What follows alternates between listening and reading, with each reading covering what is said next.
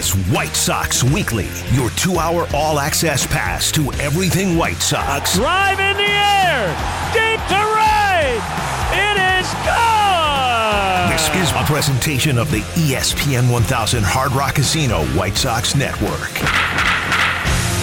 Now here's your host, Connor McKnight. Good afternoon. Welcome into White Sox Weekly here on ESPN Chicago and the Hard Rock Casino White Sox Radio Network. I'm Carmen DeFalco, doing the fill-in for Connor today for the very first time in 2023. They finally went to the way back of the bullpen, and they said, bring us the crafty right-hander.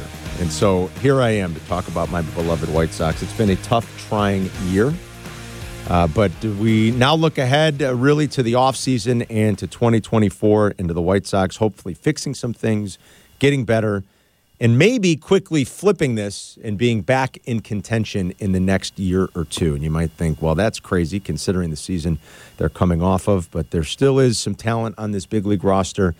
This minor league system has been reloaded a little bit because of the midseason trades.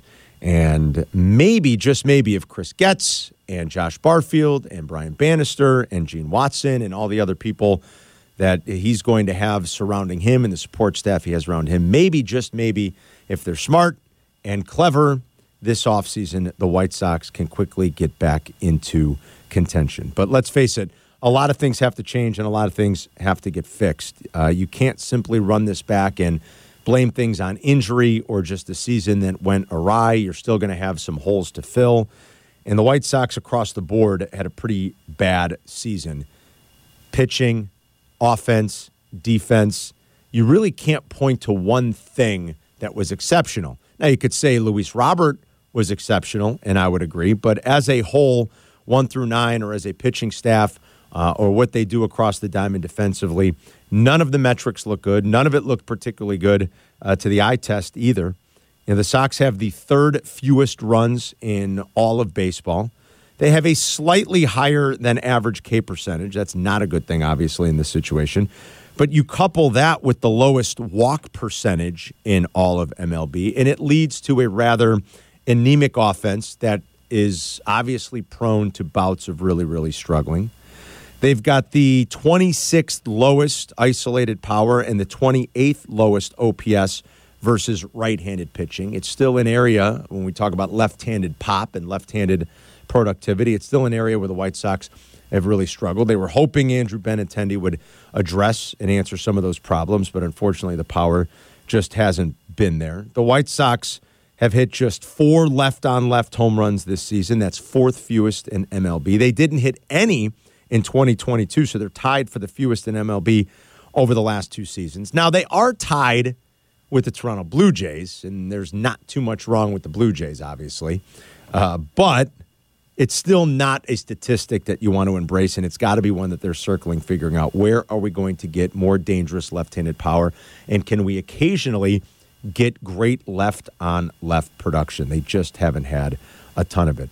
Defensively, I think most Sox fans would not be surprised one bit to find that they are near the bottom of the league in most of the advanced metrics. Again, this is another pretty simple eye test. We don't have to delve too deep into that. And then you look at the pitching, and this is one area where the White Sox organization historically achieves, maybe overachieves, and does quite well. Not this year, for a lot of reasons. But 26th in ERA, 24th in xFIP, second worst walk rate in all of baseball. And while Dylan Cease obviously is, I still think has the potential to be a great pitcher in this league. Like he was obviously last year. He was second in Cy Young. I'm pretty sure he was my preseason pick to be Cy Young Award winner this year. I think maybe I put the whammy on him. That's my bad, Dylan. I will not predict you to win Cy Young next year. But for the first time since his rookie year, he posted a sub-ERA, a sub-100 ERA plus. That's not a good thing. You want to be above 100. Now, it wasn't terrible. It was 96, so just 4%, sort of below what you'd expect league average-wise. But that was a number that had trended up ever since his rookie season. I think from about 111 to 112 to a very, very good number last year when he, again, finished second in the Cy Young Award race in the American League. So for the first time since his rookie year, he was below 100. Here's part of the problem. No player in MLB has walked more batters than Dylan Cease the last 2 seasons, and it's something that's got to cleaned up. Has to get cleaned up, excuse me. He does miss bats. He's got to learn how to put guys away quicker and more efficiently. It will lead to a reduced pitch load. It will lead to increased innings pitched, longer duration in games. And if he's really going to take that next step to be year in and year out one of the best players in baseball, one of the best pitchers in baseball, I do think at some point that has got to get cleaned up. But, man, are there a lot of questions about this rotation going forward? What is Kopech's long-term future? Giolito's gone.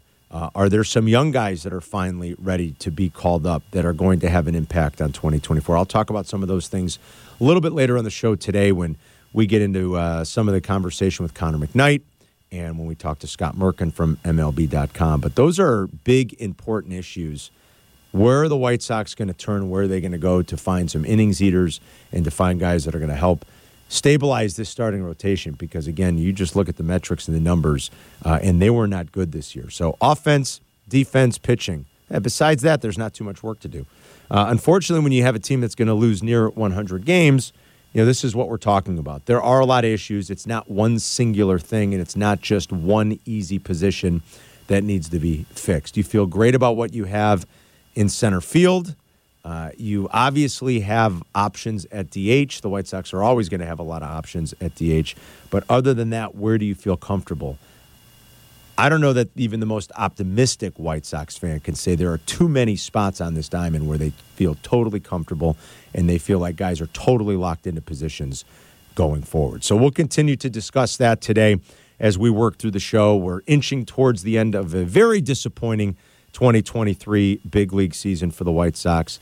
Hopefully it's onward and upward, but we'll kind of look ahead a little bit at what we hope happens this fall and this winter to try to shore some things up and make the White Sox more relevant and better and more fun to watch in 2024 and beyond. Jonathan Hood's going to join us coming up, my good friend from ESPN Chicago, part of the Cap and Hood Morning Show, a lifelong Southsider and White Sox fan. I mentioned Connor McKnight and Scott Merkin, so we'll get some real expert views on the way the season went, how it went so wrong, and what they might do to make things better going forward. So we got a lot of great stuff to talk about, as we always do, leading up to White Sox action a little bit later on. White Sox fans, thank you for all your support this season, and be here tomorrow for Fan Appreciation Day. Join us as we celebrate you and for your opportunity to receive a variety of great items throughout the game. To purchase tickets, just visit whitesox.com/promos. We're just getting this bad boy started. I'm Carmen DeFalco sitting in for Connor this week. It is White Sox Weekly, and we'll be right back on ESPN Chicago and the Hard Rock Casino White Sox Radio Network. Greeny 10 to noon weekdays, ESPN Chicago. Welcome back inside White Sox Weekly on the Hard Rock Casino White Sox Radio Network. Join us tomorrow for our last Family Sunday, presented by Coca-Cola at Guaranteed Rate Field. Bring your family out to the ballpark for a day full of fun. Tickets start at just $10. Visit whitesox.com/Sunday to purchase your tickets today. I'm Carmen DeFalco sitting in this week. Pleased to be joined by fellow White Sox fan and co-host of the Cap and Hood Morning Show here on ESPN Chicago, Jonathan Hood. Hoodie. Thank you for having me, sir. No, thank you for coming. Thank you for coming. The season's coming to an end, Carm, and so it's just not what we thought it was going to be, right? No. Listen, we can't sugarcoat it, right? I sort of need this season to come to an end. We need a little bit of a reset here. I think the White Sox know that. They've shown you that already with some of their actions mid-year and going into this offseason. It wasn't what any of us expected, and it's so far the other way. It's almost a little stunning. While I didn't pick them to be a playoff team in the preseason prediction that we did, Hoodie, but I also didn't expect them to lose 100 games or close to it. So it's been a tough year. It has been.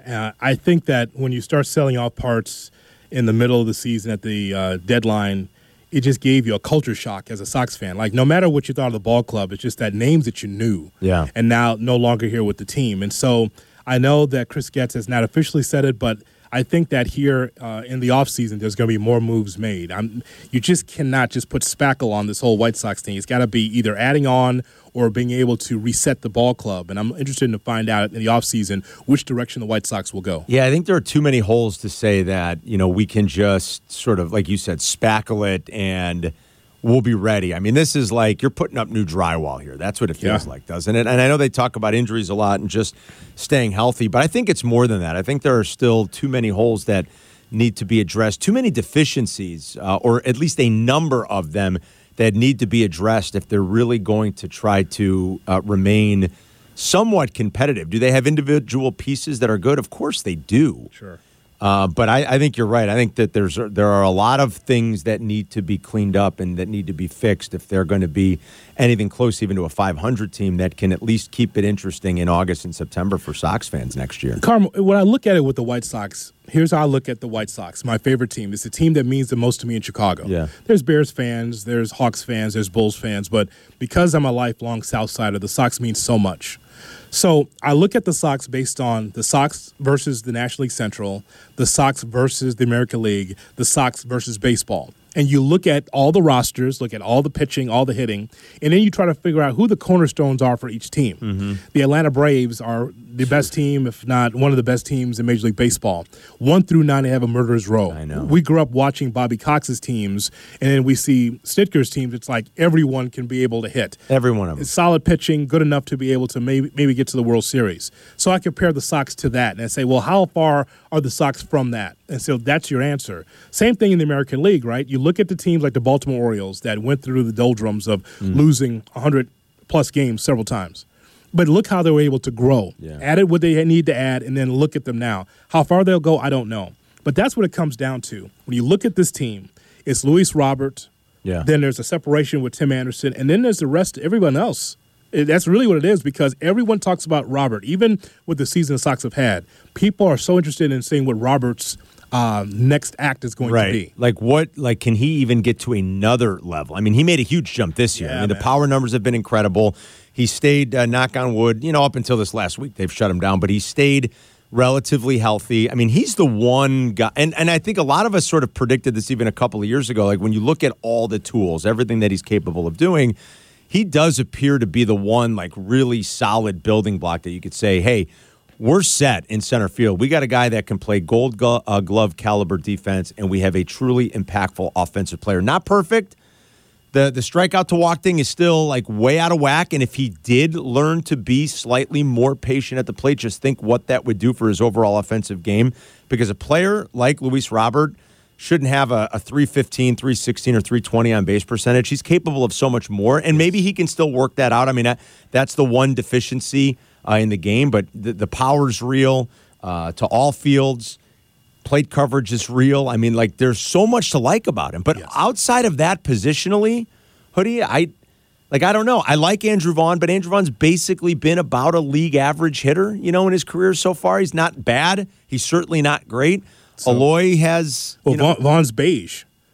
That's what it is. I mean... But I'm not knocking him. But I see what you're saying. It's beige. It's like he doesn't offend. It's not spectacular. It's just like... Good. He's got an opportunity now to get a number of at-bats. He's out there every day. He doesn't have to play behind anybody. He can play the DH spot or be the first baseman. It's fine.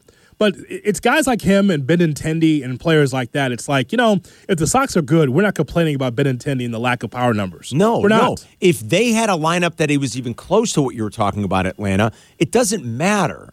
You're right about that. Like, you'll take Benintendi's, pretty good bat-to-ball skills and ability to get on base, and you wouldn't think about it. It wouldn't be a problem. But when you're relying on him, when you brought him in to hopefully provide some of that left-handed power, and then he's going to finish the year with 5 home runs. I mean, that's what can't happen, right? So I get your point. Those are the things that need to be cleaned up. Who else are you genuinely excited about, would you say, going forward? Whether it's big league roster, somebody in the minors. Outside of Robert, who I think gets all of our juices going as White Sox fans, is there anybody else that you can even pinpoint at this point, Hoodie, that you're really excited about? I would excited as far as just curious. It would just be curious more so than anything else, right? Like, is Sosa a guy or not?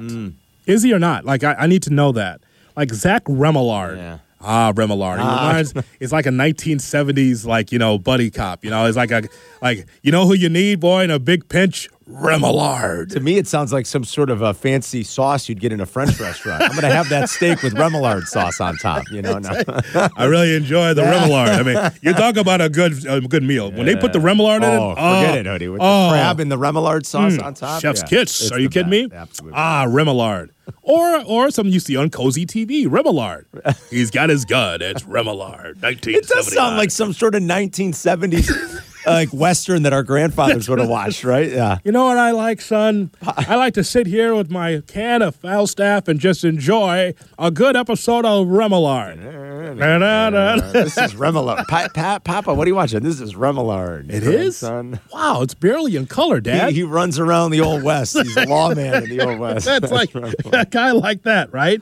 I'm just curious about young players like that because the Andersons, the Andrews, the Moncadas, the Aloys, we know.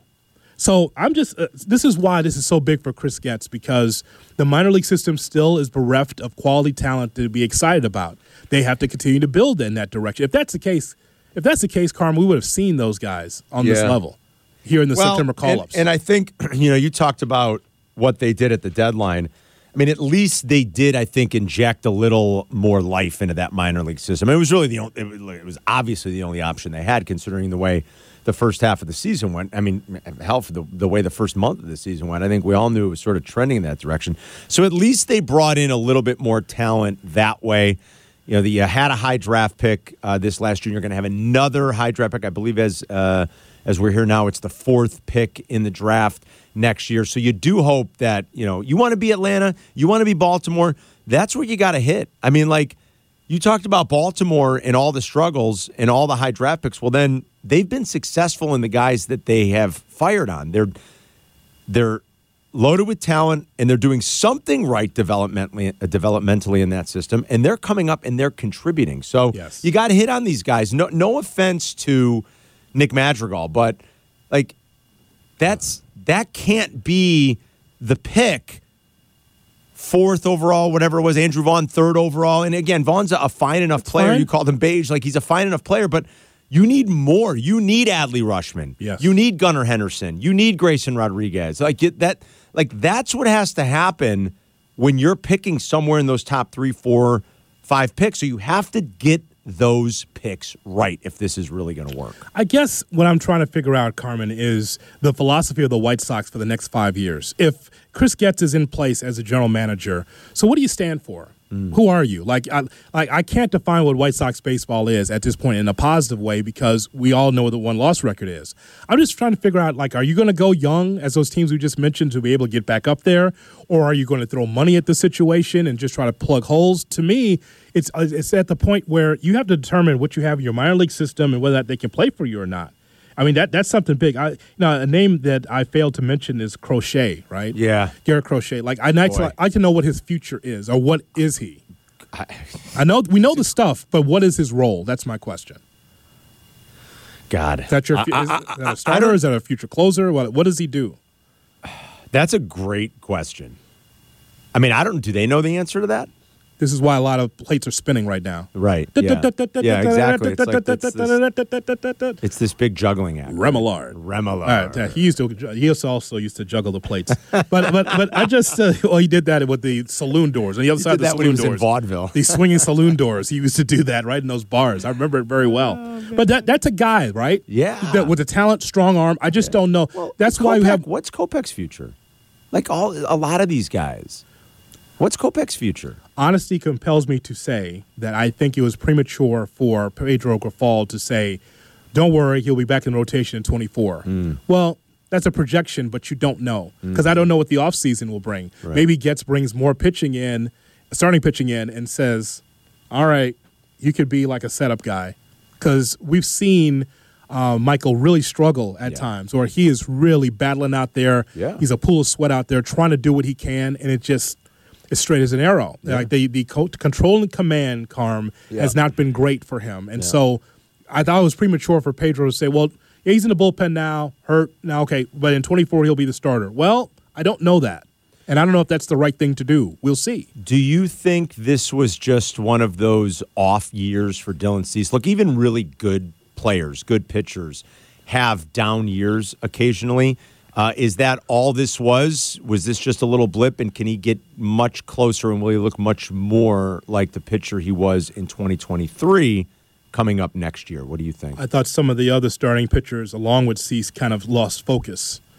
It's one thing that you have 4 and 5 out innings because you have leaky defense at times or you're behind in the ball game for whatever reason. But I think that Cease can be able to bounce back because we've seen him with good stuff. Look, it's funny. We've seen the full Monty with him, right? Yeah. Struggling to get the ball across the plate, not trusting his stuff. I remember saying at the time, and I think you said as well with Yerk, is like, he's the only guy in the ballpark doesn't know he's got good stuff. Right. Yeah. Right. And because it's about confidence, being out there getting starts. And then he was able to be right on the precipice of the Cy Young Award.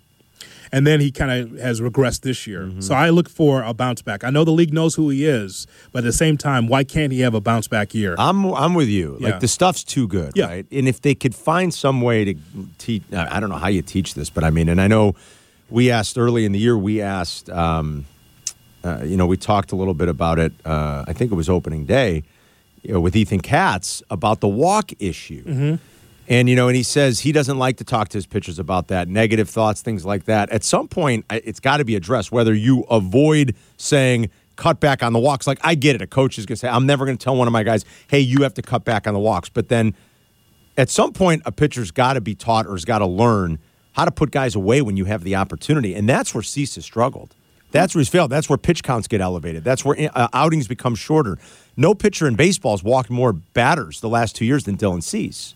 And, his strikeout numbers will always be good. He's one of just, I think, 3 White Sox now ever to have 3 consecutive 200 strikeout seasons. But when you're also walking 80 guys a year, that is a little bit of a problem. It is, but that can be controlled. And also, if you got a good lead, you don't have to worry about those walks. You hate the leadoff walk that's going to come around to score. What's the percentage? Oh, my God. It's pretty high. It's terrible. Yeah, the leadoff walk usually comes around to score. He can work on that. The other guy also, by the way, it's weird. When I go to the Sox game, I always get the Tukey Toussaint tickets. I don't know how that works. I don't know, but how you end up with Tukey every time is beyond me. But like, every time I go, it's like, the Sox game, great food, great atmosphere. Oh, Tukey Toussaint. Let's see. Oh, Tukey's on the mound again. Tukey Toussaint. Tukey's given them some gritty outings this year. I'll give him credit. Like, you come into a bad situation, right, on a team that is just totally underachieved and so much drama that went on, and Tukey's battling and giving them. He's given them some good stuff over the back half of the year. What do you think, Carm? Like, long man?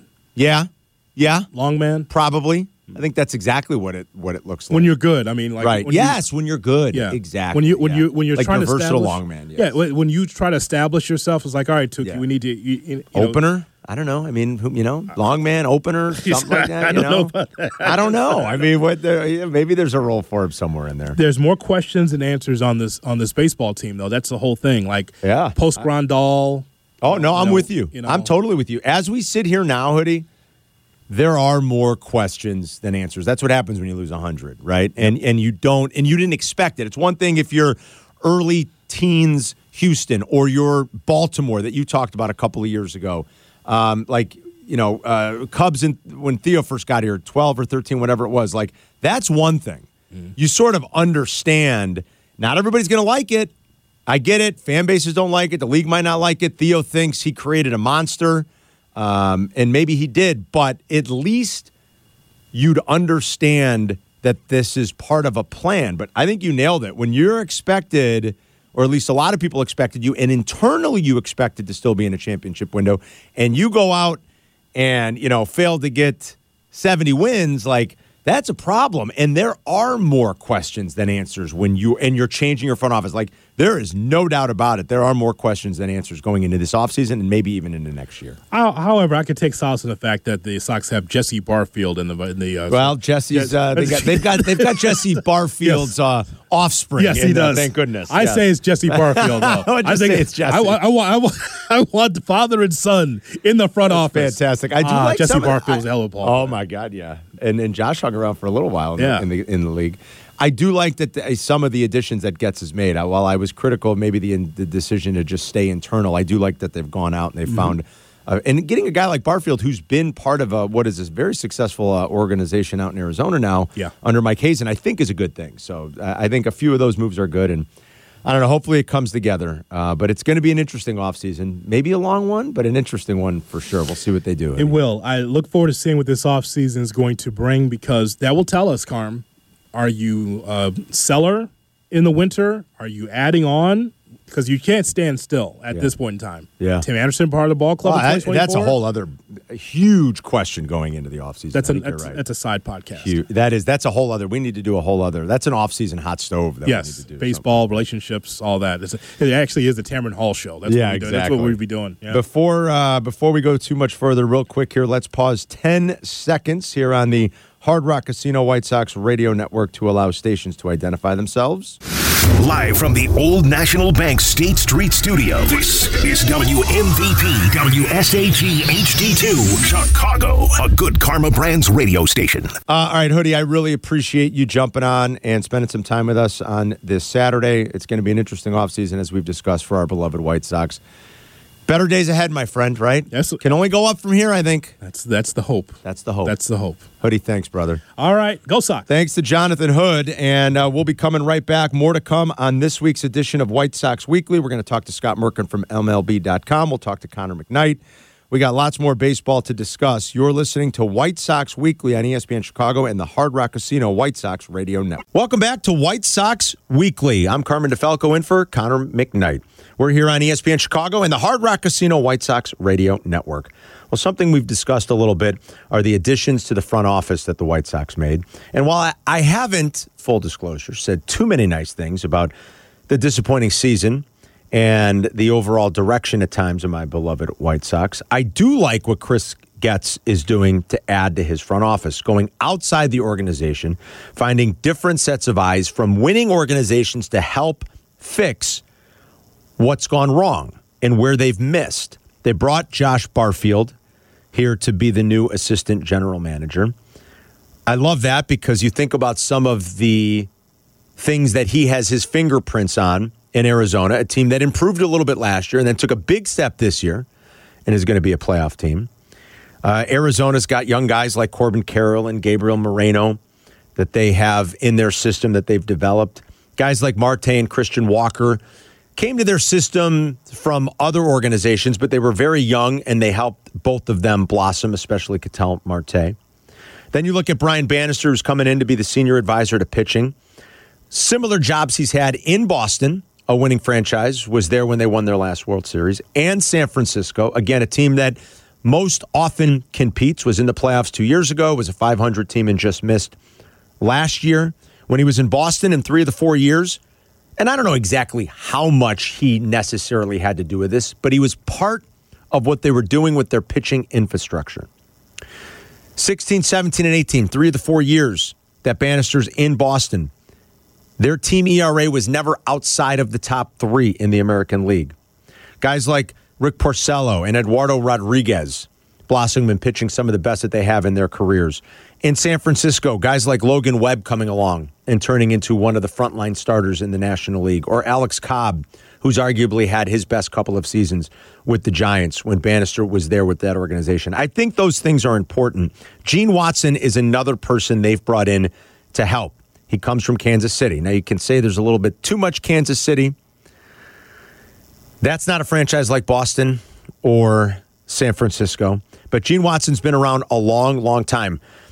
Earlier, he was on the Home Stand podcast by the Kansas City Royals, and he talked about his life in baseball, how he's gotten to where he is, and some of the things he's accomplished. And he talked about his transition into scouting over the years with the Royals. Yeah, when I moved home, we had our son in June of '93. I moved home, and I started a select program back when there were no 17, 18-year-old programs. Okay. This is, You early, just started one. I started one. UT Arlington actually gave me their old uniforms. We were called the Syntex Mavericks.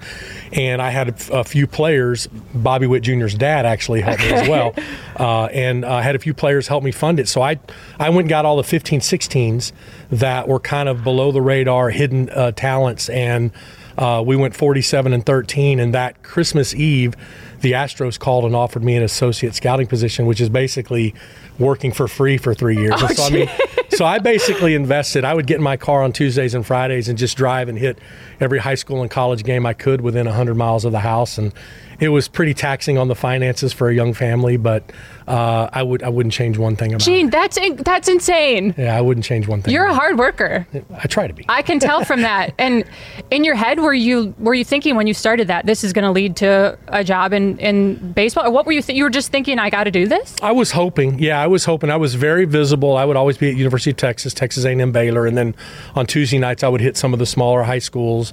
And then in November of '96, the Padres called. Eddie Epstein from the Padres called and offered me a professional scouting job, which at the time was new to the game. Eddie was one of the pioneers of analytics, so I've never worked one day without analytics. Yeah. And so the analytics and the pro side, it was basically still forming. So I was on the front end of a lot of that, and that 97 to 02 were really difficult years because I was a young guy in major league ballparks, and to a lot of the veteran scouts, I was taking one of their spots, and so it was hard. You could have stuck me in the middle of the Pacific Ocean and said, find your way back, and it probably would have been easier for me. Wow. But all part of the growing process. Yeah, for sure. Talks about that grind of scouting. I think a lot of the scouts across sports have similar stories. And here's Watson talking about judging who a player currently is versus who that player can be down the road. You're evaluating the 5 tools: hit for power, run, field, and throw. Yep. And you rank those tools in order by position around the diamond.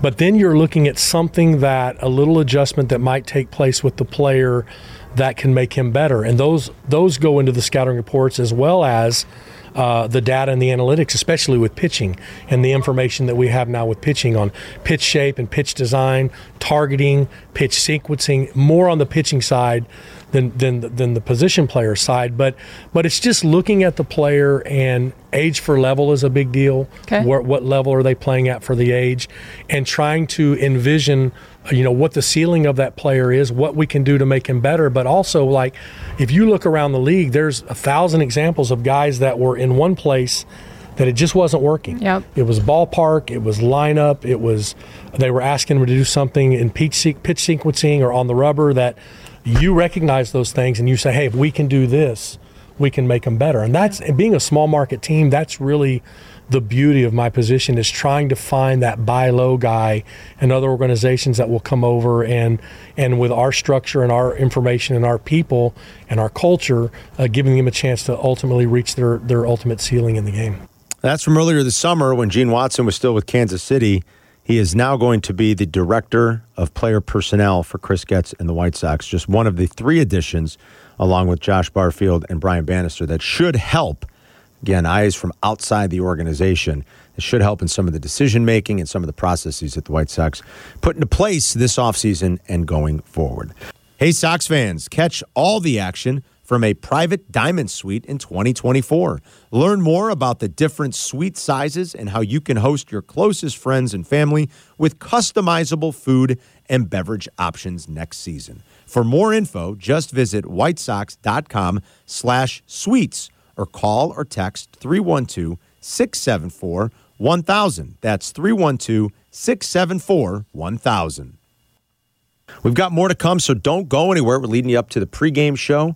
Connor McKnight will be on the call tonight for White Sox and Padres. So I'm Carmen DeFalco sitting in for Connor this week on White Sox Weekly on ESPN Chicago and the Hard Rock Casino White Sox Radio Network. The ESPN Chicago Triple Play AM, FM, HD, and app. Welcome back inside White Sox Weekly here on ESPN Chicago and the Hard Rock Casino White Sox Radio Network. I'm Carmen DeFalco sitting in for Connor McKnight, who just happens to be my next guest. And I always appreciate Connor hopping on. We love talking to him on the flagship, on the Carmen and Yurko show.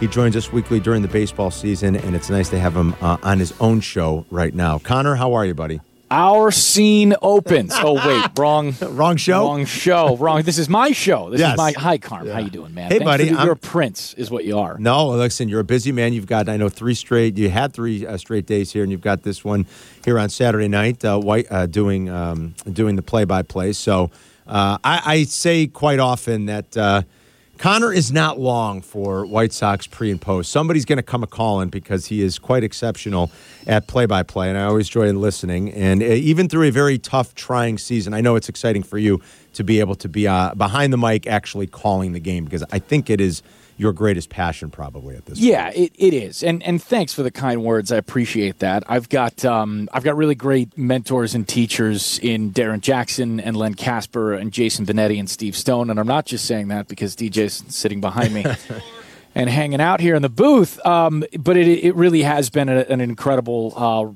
journey here over the last 3 years, getting to do Major League play-by-play, doing a little on radio, doing a little on TV. I just had a really cool moment. I shared it with White Sox fans on the television broadcast, and it's kind of my first chance to talk about it here on White Sox Weekly, Carm. Have you been to Fenway Park? I assume you're a well-traveled man. You're a man of many coasts and ports, as they say, but you've been to Fenway, right? I have been only once, and I got to tell you, it was a long time ago, and this is how long ago it was. I got to see a Pedro pitch in Fenway, which was pretty Was it prime Pedro? Yeah, it was. It was the summer of 2000. Yeah. Yeah, it was like prime Pedro. He faced, I saw him pitch on a Saturday afternoon in Fenway against the Texas Rangers. If memory serves, he struck out 10 in 7 innings. That was a good Rangers lineup back then. You remember, like, it was still a 2000 Rangers. It was like Juan Gone, and like they were. I want to say a young Michael Young probably on that team. Blaylock, I think, was there. Like, it was a good Ranger lineup, and he just made them look silly. I mean, it was a treat. Gabe Kapler's on that team. I believe you're right. Rodriguez, Rafael Palmeiro. You're a little early for Hank Blaylock, and I only remember that because I thought Hank Blaylock was going to be the next thing since, I thought it was going to be Scott Rowland. But Kenny Rogers is on that team. There you go. Esteban Loaiza, which is just a name I like to say whenever I get a chance. Of course, because why not?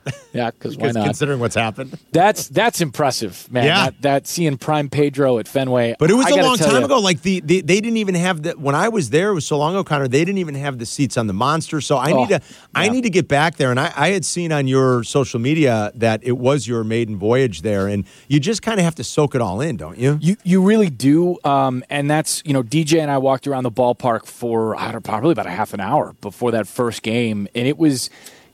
I know it sounds a little cheesy, but you watch it on television, and me growing up, right? Like I'm in high school and into college while the Red Sox are doing their 4 days in October run. The idiots and the 07 thing. I mean, it was you saw so many. God, when I was a kid in college and Sunday Night Baseball was on, it was almost always the Red Sox and Yankees. Yeah. And you were always up until 2 a.m. because Kevin Youkilis refused to swing the bat and just took so many pitches. And these games lasted forever. So you spent a lot of time looking at Fenway Park on your television. And to see it all in person really was kind of a hit the soul moment for my baseball fandom. A couple of things I learned about that ballpark, which I don't think you'd know otherwise if you haven't been there. The Green Monster is shorter in person than it looks in real life, but it's also so much closer. Yes. The right field corner, as it kind of bends around pesky pole, is so much deeper than I thought it would be. And Chris Sale in that first game of the series spent all afternoon working the outside portion of right-handed hitters, and every next White Sox flied out to Alex Verdugo in right. And during one of the breaks in between innings, DJ looked at me and just kind of said, "That's why you got to have a really good right fielder at Fenway Park." And Verdugo's tracking everything down. Just nothing looked difficult. The other thing I saw about Fenway too is the renovations, the remakes, and they've got some new stuff there now. There's like a concert hall out there behind right field corner that's its own entity, but also has entrance into the ballpark. There's kind of a beer garden, kind of like the White Sox have put up here in the 500 level, but obviously, shaped, same setup, different area, different shape because ballparks are different shapes. Yeah. Out there in center field, which is really cool. The 502-foot seat where Ted Williams parked that homer in right field, that's, believe it or not, Carm, that's actually not 502 feet. That's 1,500,000,000 feet. No one can hit a ball that far. Absolutely no one. So you sit in that seat and your brain just explodes thinking about how even a dead pull lefty like Williams could get that thing out there. It was truly incredible. And then I'll tell you this one too, because I think you'll like it, and I think other people will. first night at the ballpark at Fenway when the White Sox were out there, I was excited. I was a little giddy. And like a kid, I forgot my jacket. I get very cold in the broadcast booth. I get cold very quickly, and it was a cold, rainy day in Boston. So I realized I'd forgotten my jacket, and I walked back to the hotel, not too far away, but like a 5-10 minute walk. Walked back to the park. To the hotel. I got my jacket, and as I'm walking back from the hotel to Fenway, I'm about to cross Lansdowne Street. Now, Lansdowne is the one behind the Green Monster, and it's closed on game day. Yes. And there's this dad and a kid, probably like he's 8 years old, maybe 9 years old or something like that. And they're walking across the street just in front of me. As they're crossing the street, an Uber is trying to drive down Lansdowne Street. Now, all this is happening very slowly. No one's in danger here, but the kid is looking up at the Green Monster, mouth agape, just like, oh, my God, I'm here. And, at Fenway, he's like, oh. And the dad goes, hey, watch out, son. And the kid realizes he sees the Uber driver sees the kid, the Uber driver sees the dad, right? And the kid goes, like every 9-year-old does, I'm sorry. And the dad, clearly from Boston, goes, don't you say sorry to him. It's his fault. This street's closed. Don't you say sorry to him. Like while staring dead in the Uber driver's eyes, trying to murder him with Boston ire. It was incredible. There were other notes. There were other adjectives in that sentence. I can imagine. From the Boston father, none of which are appropriate here on White Sox Weekly, but that was my Boston trip with the White Sox. And they won that series. And they won the series. Yeah, that's not bad. You got to experience some cool things while you were there. That park is... It's so old, and this is what I remember about being in there. It's small, and like capacity-wise, I don't even know what it is capacity-wise, but I'm assuming it's somewhere north of 32, 33, maybe 35,000. It's not like it's an 18,000-seat stadium. So capacity-wise, they can put plenty of people in there, but the way those old stadiums were built, it feels small, if that makes any sense, right? Yeah, it's got a very small footprint. They did a great job of building up and out over the street. So you walk Lansdowne and I forget what they renamed Yawkey, but you walk down and it kind of overhangs you a little bit like Wrigley Field does now. And you compare the two, obviously, because of the age of the ballpark. I want to say there's another neighborhoody park that does that, and not Target Field. It's if I can think of it, I'll come back to it. But it's got that really good feel to it. It is odd though, because I don't know where you sat when you were there, but there are so many seats that don't face the game. They're twisted because they're that old. So you've got to turn your head over your shoulder to watch the baseball game because you're essentially facing center field as opposed to the action in the infield. It's pretty wild. And the Red Sox obviously have had a tough year like our beloved White Sox. Not quite as bad, but it was nice to at least see the White Sox win that series. Am I crazy for still being so hung up, just because the White Sox are playing the Padres this weekend? Am I crazy for still being so hung up on Fernando Tatis Jr., Connor? I think a little bit, sure. When I go back and I've read about the trade a couple of times. Shoot, I think I was covering the White Sox. No, I was doing pre and post my first year, right? Because that trade is in 2016. Yeah.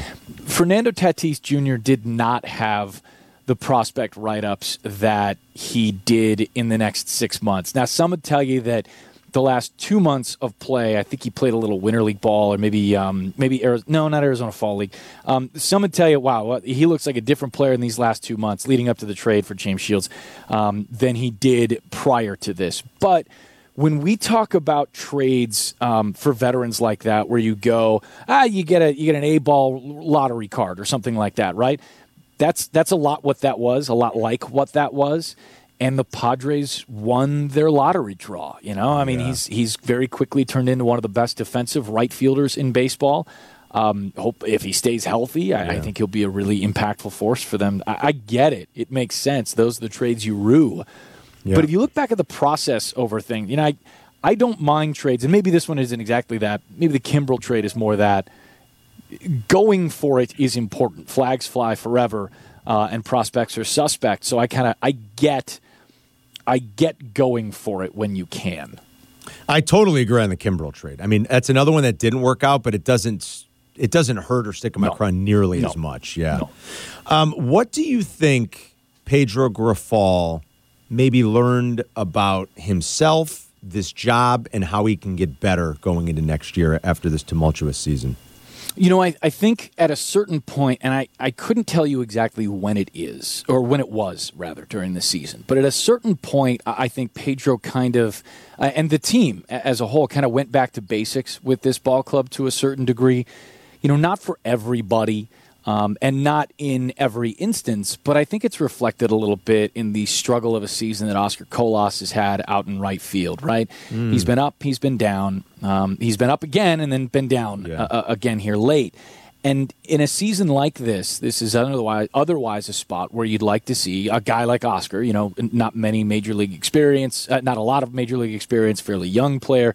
He needs the reps, but Pedro has said very clearly and very forcefully that he's not ready for the reps up here in his estimation. And that's been reflected some in the play. And I was a little bit surprised to hear Pedro be as arduous and vociferous about his comments, or in his comments about Callis, because often you'll see the opposite. You'll see a little bit of protection, a little bit of maybe even coddling from other places. But he has had his chances. He unfortunately did not succeed, and the issues that they'd been trying to work through weren't being solved.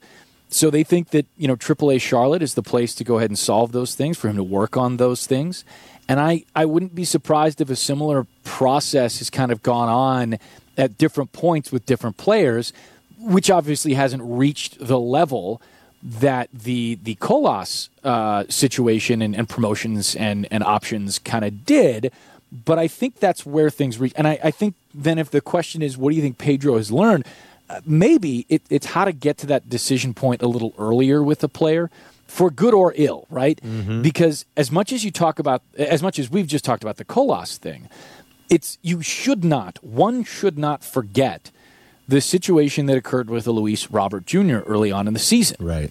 That conversation was had. Yeah. It was very much come to the river moment, to sit down and kumbaya, and this whole, this was a real conversation between the two of them.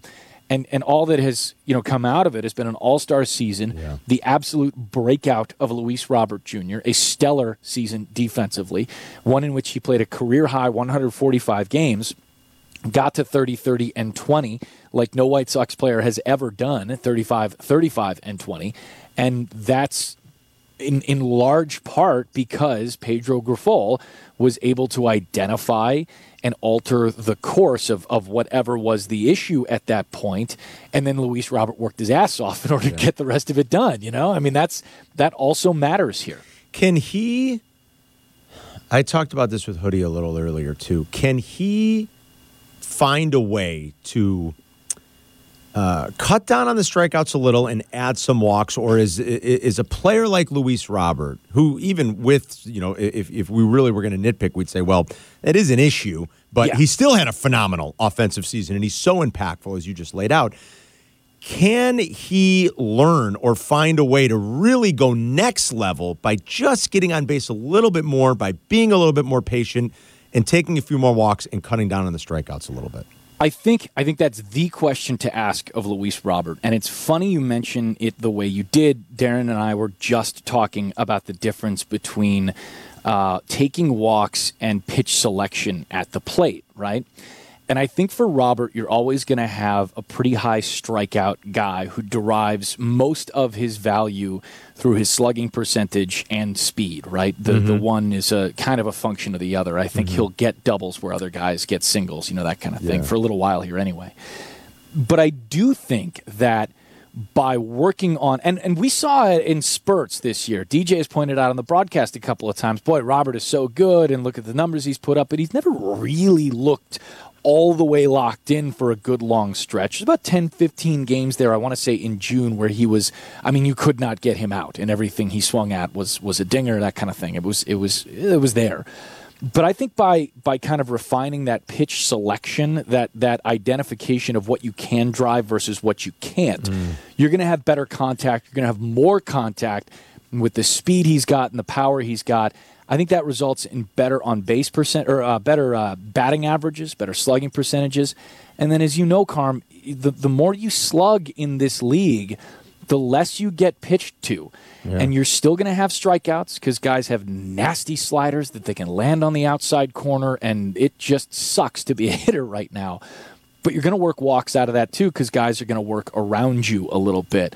I think that's where you kind of focus on, as opposed to let's walk more. It's let's take those 3 pitches a game that you swing at that you don't have a chance of hitting and make that 2 pitches a game. Yeah. Because I think the difference there for a player with the talent Robert has is going to be pretty noticeable. All right, last thing, and then I'll let you go. We know you've got to call the game coming up here. Sox and Padres, the penultimate game of the 2023 season here on the South Side tonight. But real quick, as we get to the end of the year, the rules changes. It sure feels and seems like they had the exact desired effect. I think they were all good. I don't maybe love the idea of telling a team you can't shift, about sort of forcing them to play defense a certain way. But I think all in all, the rules changes really helped. What do you think after this first year? I agree. I think baseball changed for the better in this last season with the rules changes, even though, like you, I didn't agree with the banning of the shift. I thought we should have got there somewhat differently. I don't like the runner at second in extra innings, but I understand why Major League Baseball is doing it, even if they're maybe pushing it a little bit harder than I think they need to. It's like, we bought the car, all right? You don't have to sell me the floor mats. It's fine. I'm walking out of here with the $30,000 purchase, okay? But I do think that this game has changed for the better here, right? We look back through the game times, and even in the slogs, right? Even in a tough season, I think the White Sox are kind of an example here. It's been a very difficult season for the Sox. We're staring down the barrel of 100 losses.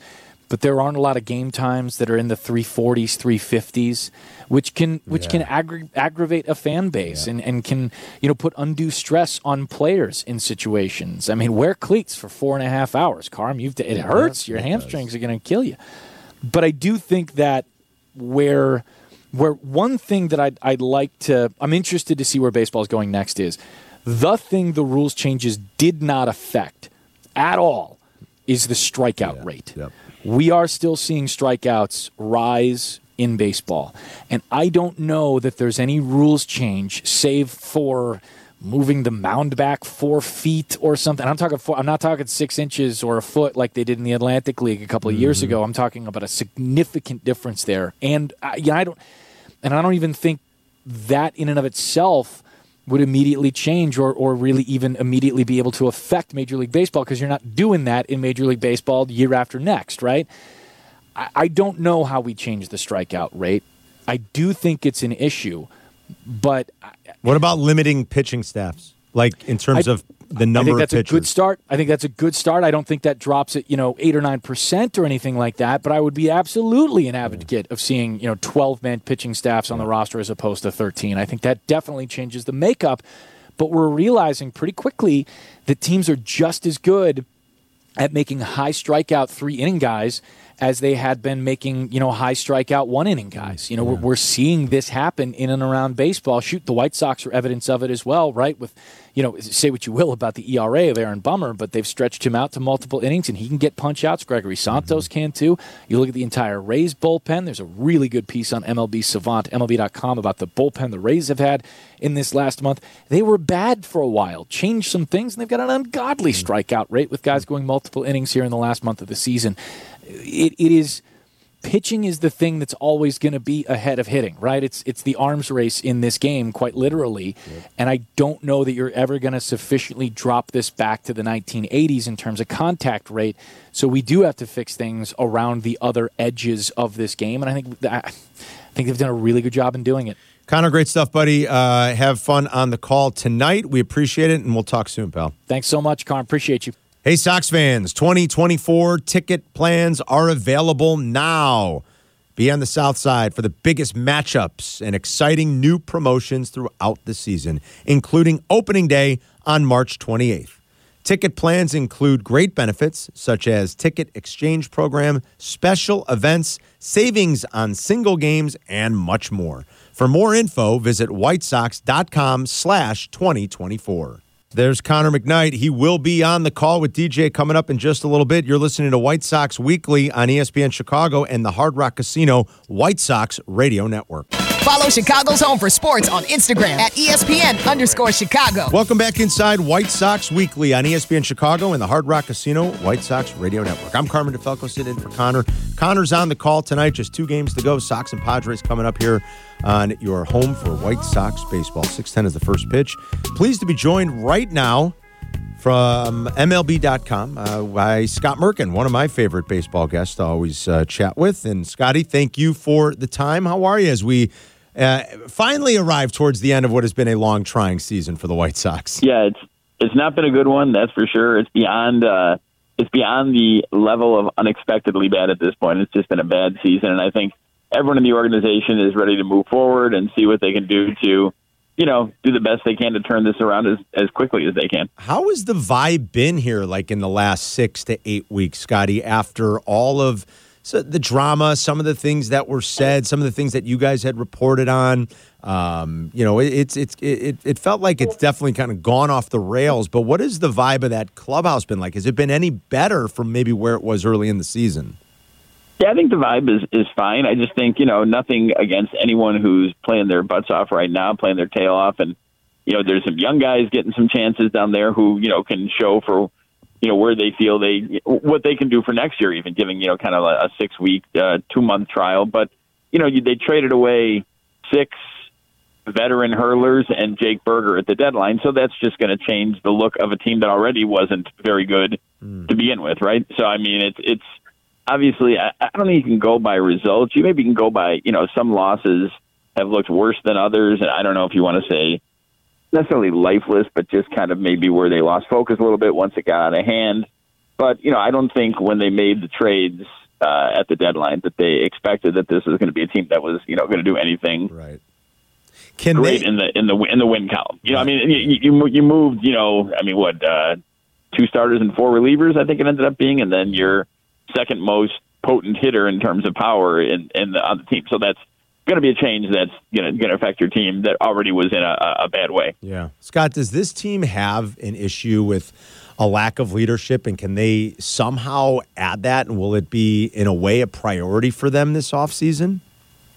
Yeah, I don't know if it has a lack of leadership because, like Abreu was a leader, and he, leadership is different forms. Abreu was a leader because, he went to the post every day. He did not like, this is a guy who ran full force into Hunter Dozier, and, that's 250 pounds running into 235 pounds and played the next day. Yeah. That's just how he was wired. He wasn't a turn the table over, yell at the clubhouse type of guy. He was a guy who had an impact on younger guys. And I think you saw a little bit of that from Luis Robert this year. It was a priority to Luis Robert.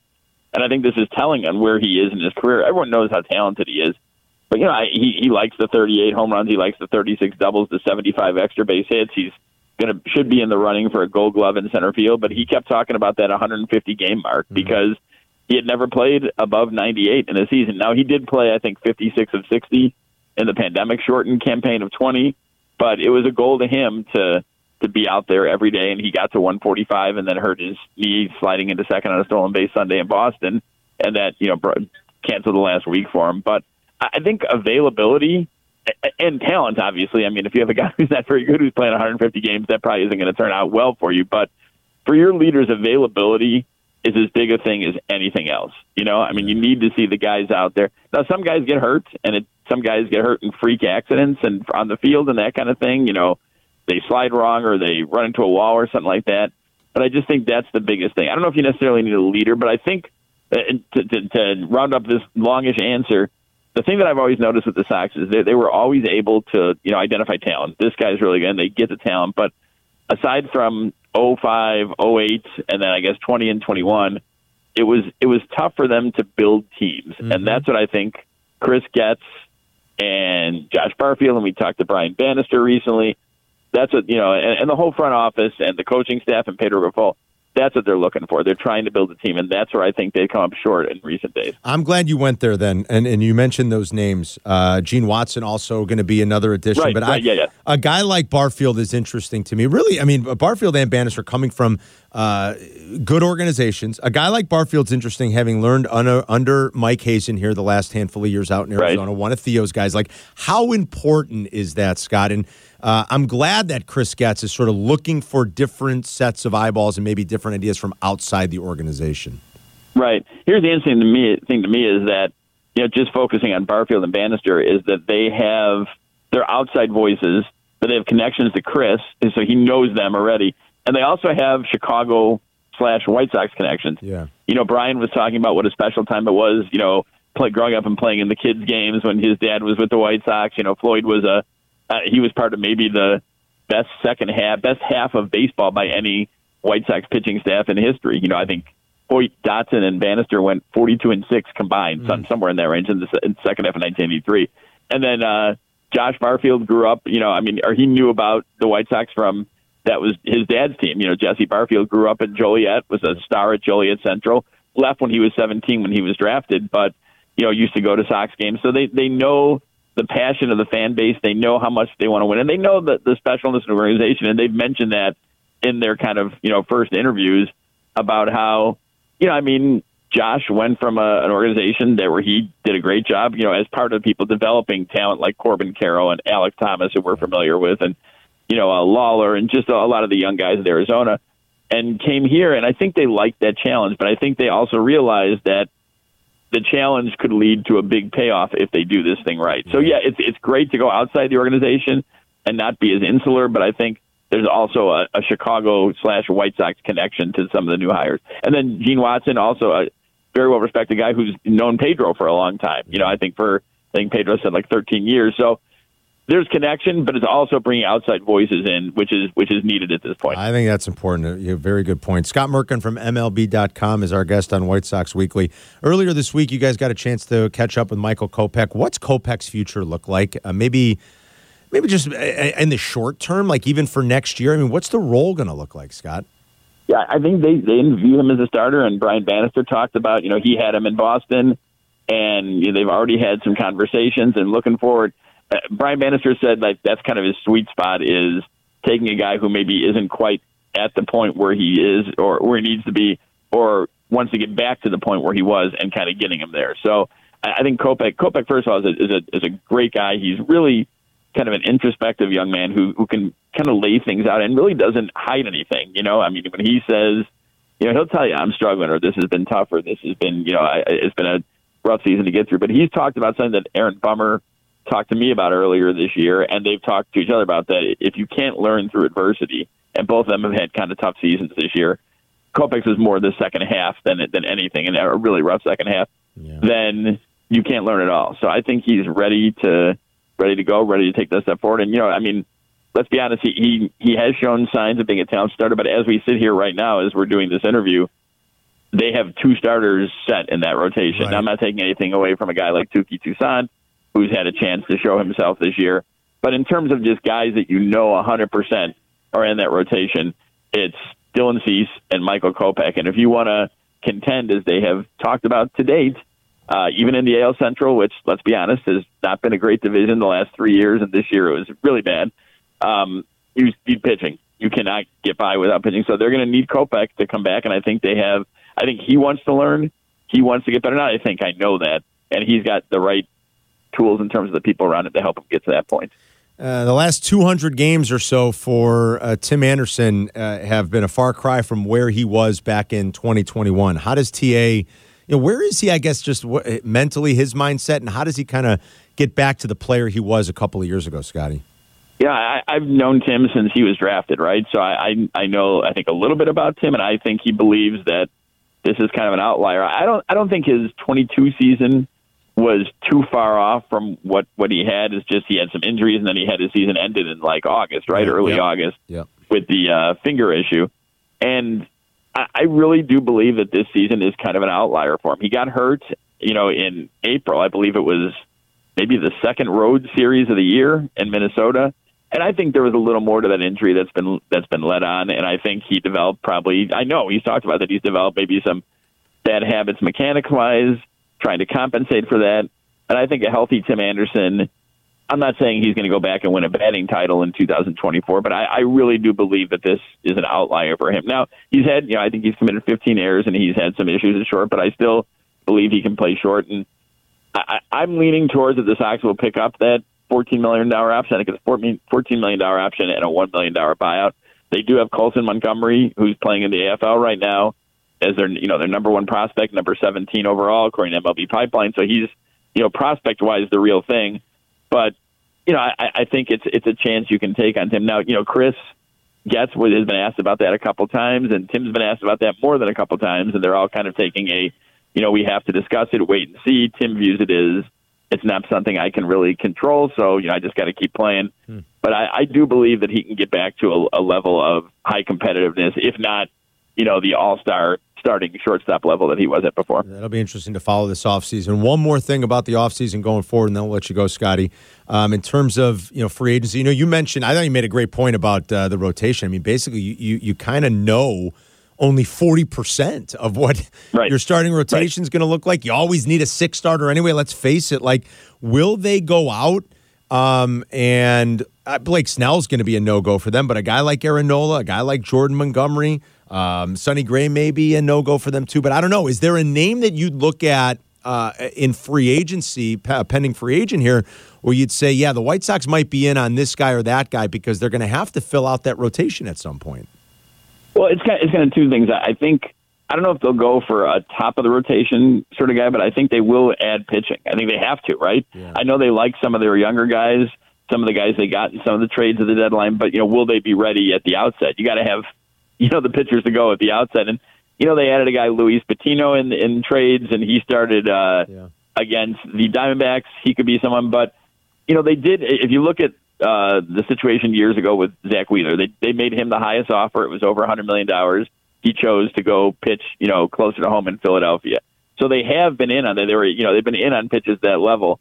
I don't know if they're going to go to that level on a pitcher, but I do think they will spend because they almost have to, and I think the same is the case for the bullpen. Even if Liam Hendricks somehow comes back in some way with the White Sox, he's such an asset to this organization, he's not going to be able to pitch until at the earliest the end of next year, so you're going to need a closer, right? And I think we've seen from teams that are contending and teams that are struggling to hang on in contention, whether you have a lot of leverage options, you got to have that guy, right? Even if you're not a pure contender, you got to have that closer guy. You got to have someone who can finish it off.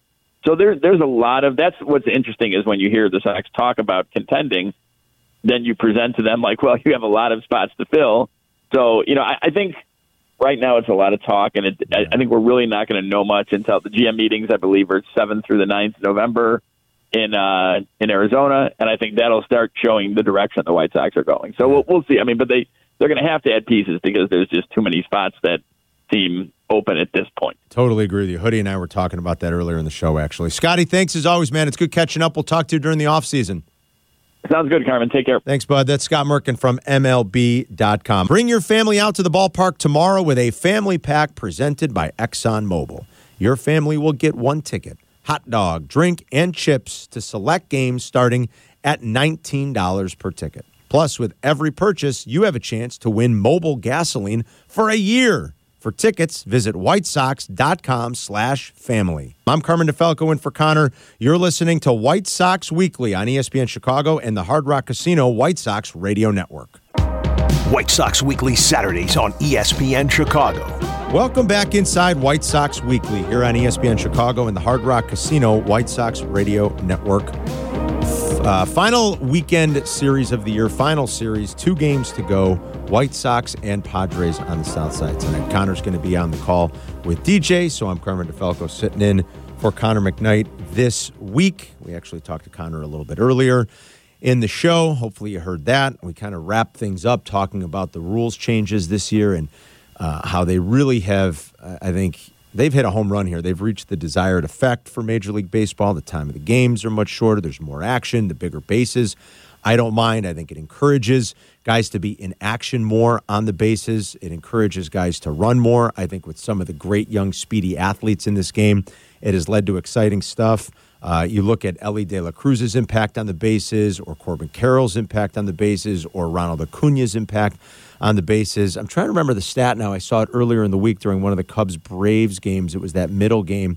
He swiped bag 70, and I think he became the first and only player in baseball history to have a 30 home run. I mean, he's got more than 40, but I think it was like the first 30-70. That would mean there's been no 40-70 players ever in baseball history. That's incredible. He picked up the bag. I mean, he knew what he had just accomplished. They did keep the bag for him. They swapped it out. They were ready for that. That was in extras when the Braves won the middle game of that series on, that would have been Wednesday night of this week. I mean, he picked up the bag, held it up. The crowd was going nuts. I think having some of these rules changes and having young, dynamic players in the game like that have really, really helped.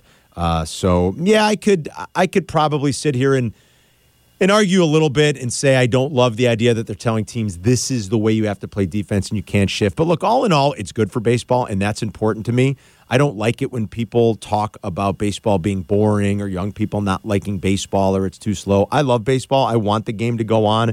It needs to evolve, and if you have to find ways to involve to keep younger viewers, younger listeners involved in the game and interested in the game, then so be it. And if you think there's going to be a direct correlation between more balls in play, higher batting averages, more guys on base, more exciting plays on the field by eliminating the shift, then so be it. I'm okay with that. I also don't mind the runner on second base in extras. I know maybe it's a little gimmicky. I will fully admit that. It's a little gimmicky, and I don't mind it because it just, I think, provides more excitement. I really do. You instantly have a runner in scoring position. Maybe you're getting the opposite of the desired effect of sort of limiting the amount of extra innings teams are going to play. I mean, that's a big part of this. You know, teams were sick of having to play 15 inning games because of what it does to a pitching staff. And it makes it so much easier to score in extra innings. But I just think that there's, I don't know, almost, dare I say, there's something a little fun about it. I mean, when the NHL decided we're going to go 3-on-3, people had an issue with that, but it's not that terrible. It's opened up the ice. It makes for fun, easy, exciting, offensive scoring opportunities. And so, yeah, maybe it's a little gimmicky, but I think sometimes we can fall in love with those things, and I don't mind it so much. Some other big picture stuff for the White Sox here on White Sox Weekly on the Hard Rock Casino White Sox Radio Network going into the offseason. Not a great slate of free agents coming up here in the offseason. I mean, obviously you have an all-timer in Shohei, and even with the elbow injury, knowing he's not going to be able to pitch next year, I don't think it matters all that much. I mean, maybe it does a little because had he been totally healthy, had he been able to finish the season pitching, and if we knew he was going to do that in 2024, I guess, we're still potentially talking about a $600 million player. But Shohei's impact on this game at this point, not just what he does in the box score, but everything else, what he can do potentially for your franchise off the field is really, it's franchise-altering stuff, even at his age.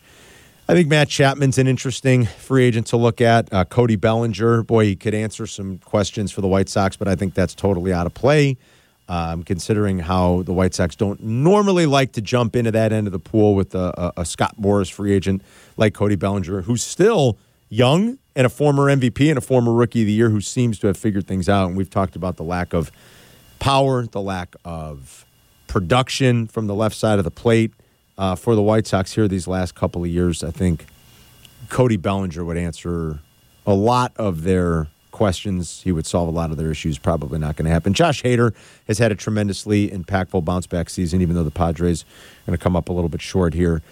Still think he's going to be one of the bigger free agents. But if you look in that second group and you start to look at some of the pitching and you wonder if the White Sox will jump in, again, you've got to be careful because we're talking about 30-ish or over 30 free agents, and it's sometimes a little bit scary, and we know Jerry Reinsdorf historically is not going to want to, especially for those older free agent pitchers, he's not going to want to throw 6, 7, 8 years, but you wonder where they can maybe bargain shop a little bit. Looks like Marcus Stroman, I guess, is going to opt in, so he's probably one guy you can cross off after the way the second half went for Marcus Stroman. Maybe that's not a shock. Maybe he wants to finish things out on the north side with the Cubs, but that was some of the reporting here in the last week or so that Marcus Stroman's going to opt in. You look at guys like Aaron Nola, whose numbers I think, you certainly worry about the age there a little and how that contract would age when you look at a dip in certain metrics for Aaron Nola, but still someone who can be an impactful pitcher. Blake Snell, obviously, in the kind of year he's coming off of. Sonny Gray, Jordan Montgomery, who's not going to have any draft pick compensation tied to him. Those are some of the interesting names to watch. In terms of hitters, if the White Sox aren't going to be in on Shohei, and Jerry Reinsdorf already told you they weren't going to be, and we knew they wouldn't be. If they're not going to be in on Bellinger, probably not in on Chapman either, but just specifically looking at the lefties, a guy like Jock Peterson, whom they've long coveted, but had a tough year this year, not quite the year he had a year ago, where the power numbers really dipped, or a player like Jeimer Candelario, who came back to Chicago and came to the north side, looking at some of that left-handed power and some of that left-handed production, where they're going to get it, maybe a couple of names like that, guys to circle, and see if the White Sox are going to want to jump down that road as we go deeper and deeper into the offseason. But not a mind-blowing class of free agents, other than those few that we talked about at the very high end going into the 2024 offseason. Before we go any further this week, let's pause 10 seconds for station identification. This is Chicago White Sox baseball. From the ballpark to the Old National Bank State Street Studio. To you, WMVP, WSHE, HD2, Chicago. Stay out of the elements in 2024. Located on the 200 level behind home plate, the Guaranteed Rate Club offers all-inclusive food and beverage, in-seat service, and complimentary parking. Plans start at 20 games. For more info, visit whitesox.com/GRC or call or text 312-674-1000. That's 312-674-1000. We got more to do. We've got more baseball to talk about, more White Sox baseball to talk about, leading you up till White Sox and Padres, the penultimate game of the season here in 2023, coming up on the South Side tonight with a 6:10 first pitch at Guaranteed Rate. Don't go anywhere. We are coming right back. I'm Carmen DeFalco sitting in for Connor. You're listening to White Sox Weekly on ESPN Chicago and the Hard Rock Casino White Sox Radio Network. Follow Chicago's Home for Sports on Twitter at ESPN 1000. Welcome back inside White Sox Weekly here on ESPN Chicago and the Hard Rock Casino White Sox Radio Network. I'm Carmen DeFalco filling in for Connor McKnight. Connor will be on the call for White Sox and Padres coming up on this Saturday night in just a little bit right here on your home for Sox baseball. Hey, White Sox fans, join the club tomorrow for Miller Lite Baseball and Brews. Starting at only $19. This offer includes a $1 ticket and 2 beers to new and expanded seating locations across the ballpark. You must be 21 and over with a valid ID. To purchase tickets, visit whitesox.com/brews. Let's talk about the prospects. Let's talk about the system.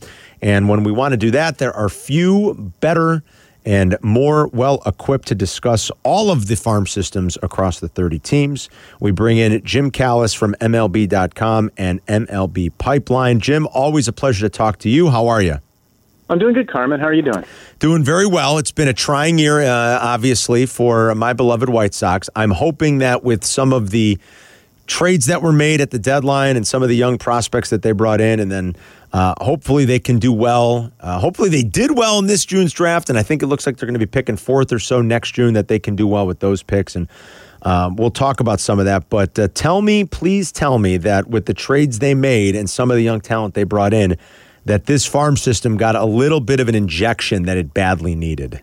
It did. I mean, when we ranked the farm systems at midseason, after the draft, after the trades, we had the White Sox at 20th, so they aren't, where they were. I want to say I think we had them number 1 in the mid 2017, kind of when they were in full rebuild mode and had traded Sale and Eaton and others, and Quintana, and then they fell to last. They were number 30 on our list by the middle of 2021. And, so there's still work to be done, but I do think that they probably added more prospect talent between the draft and between the July trades than anyone. I really like their draft. I thought it was a very deep draft. Starting with Jacob Gonzalez in the first round. They got a couple of, I think, quick-moving right-handers and Grant Taylor once he's back from Tommy John and Seth Keener. They got a local kid, George Wolkow. And, I think they benefited. I mean, look, the Rick Hahn, at the end of the Rick Hahn, Kenny Williams regime is not going to be remembered well because of where the team is right now.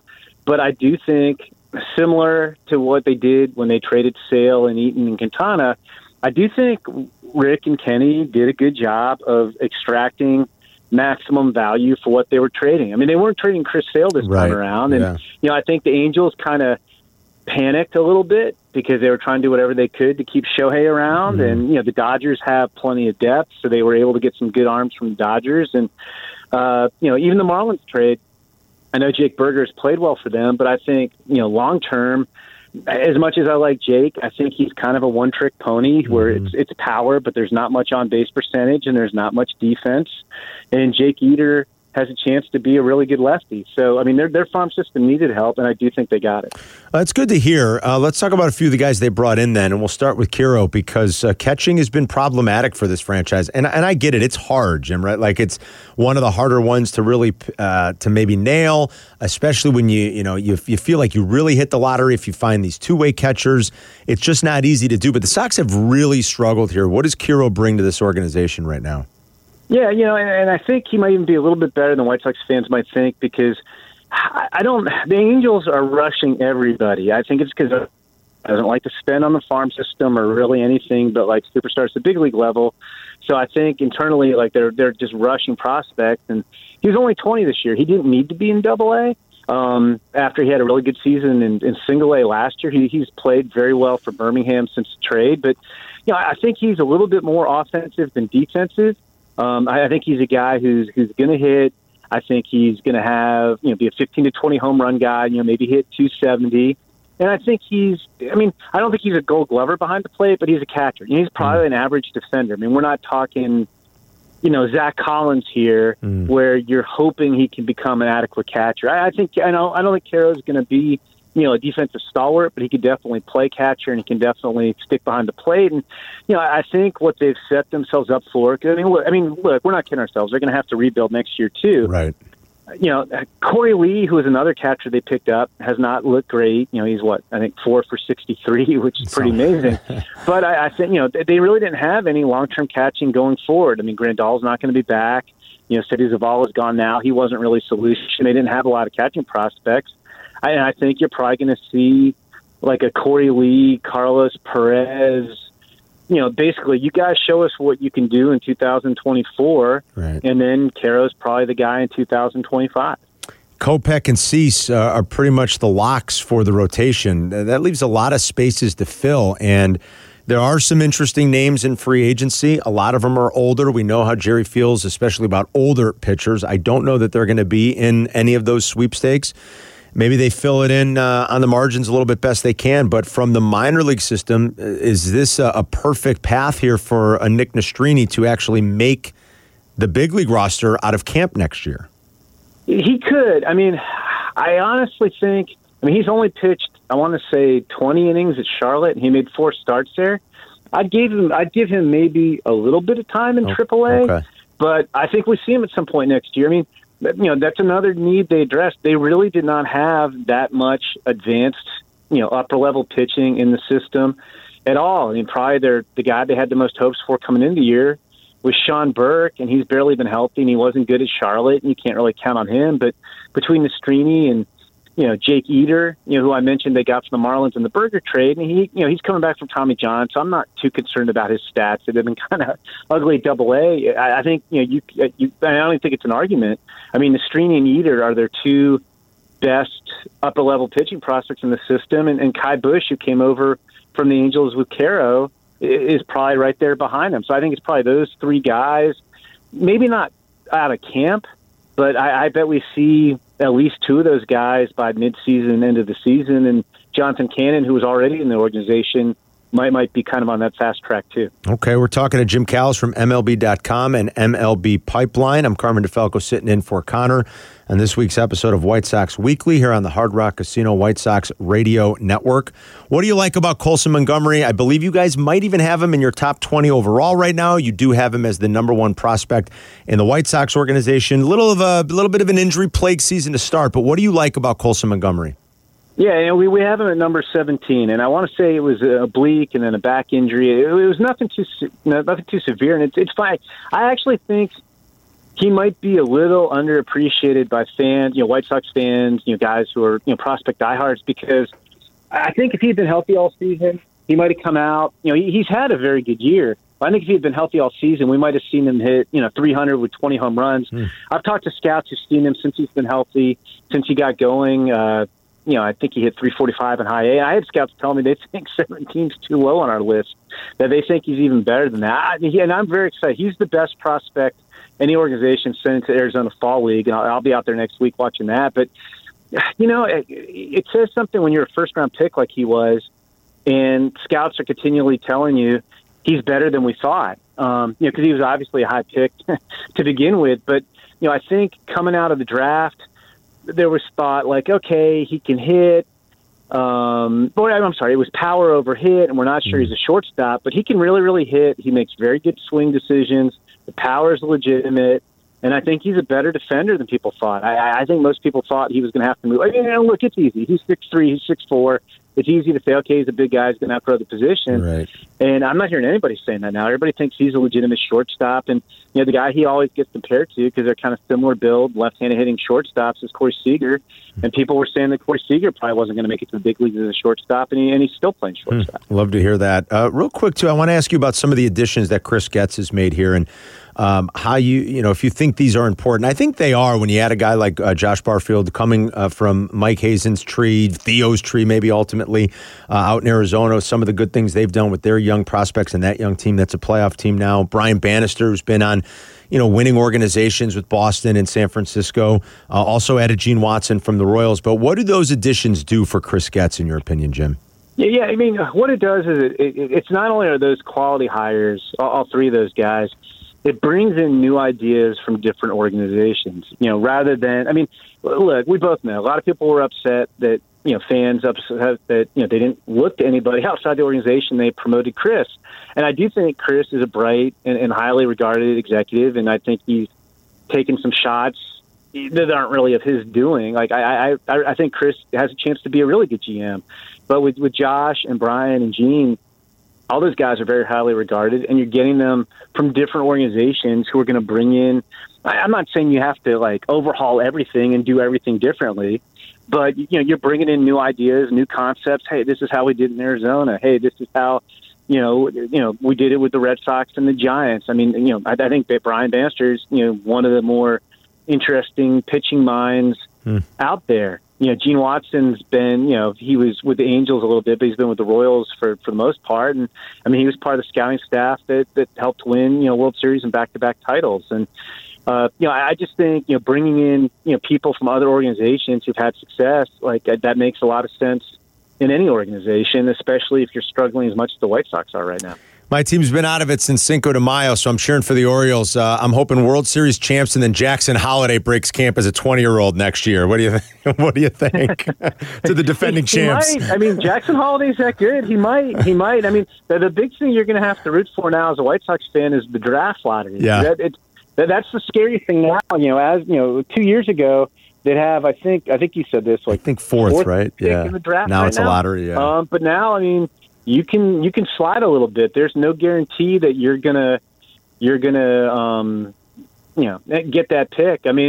I find myself, I haven't done it yet, but in the off season they have a great site, Tankathon, for all the leagues. And you can sim the draft lottery. And I'm just clicking it right now. I have the White Sox dropping to 6th when I clicked it. Oh no! Stop it! Yeah. So look, this year's draft or next year's draft won't be as good as this year's. But you had two teams in the Rangers and Twins who jumped up in a draft where there were 5 number 1 overall pick type talents, and they both jumped into the top 5. And poor Oakland, not that you feel sorry for their ownership, but Oakland, had the worst record in baseball, and they dropped all the way to 6. Oof. So, it can happen. There you go. That's that lottery now.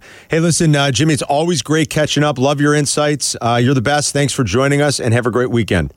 Yeah, you too, Carmen. Anytime. Thanks. That's Jim Callis, MLB.com, MLB Pipeline. We got more to come leading you up to the pregame. White Sox and Padres on the south side. This is White Sox Weekly on the Hard Rock Casino White Sox Radio Network. It's simple. The ESPN Chicago app. Yes, it is simple. Make sure you have it. Catch up on all the great original podcasts and content, all the shows, Monday through Friday, Saturday and Sunday. Never miss a thing. Well, it's been a pleasure sitting in doing White Sox Weekly. I don't know what took so long. The year's over. But as a diehard White Sox fan, it was fun to at least do this today and look ahead to the future and hopefully brighter times, because this year has been a tough one to take and a tough one to stomach for White Sox fans everywhere. But changes are happening. Changes are coming. And we spent a lot of this show today talking about some of the different things that Chris Getz has done and hopefully the direction of this franchise, changing directions in the near future with some high draft picks now. And, of course, some of the young players they added to their system via the mid-season trades. 2 games to go against the San Diego Padres, and then 2023 will be in the books. Connor McKnight is coming up to do the play-by-play with DJ. Brendan Riley's going to handle your pre and post on this wonderful Saturday, late afternoon, early evening. Have a good one, everybody. Thank you to Brendan Riley, the executive producer of White Sox Baseball. Thanks to Jim Callis from MLB.com, Scott Merkin from MLB.com, Jonathan Hood, and Connor McKnight for being part of the fun and for joining me today. Sox and Padres, the penultimate game of the season, coming up next. Have a great weekend, everybody.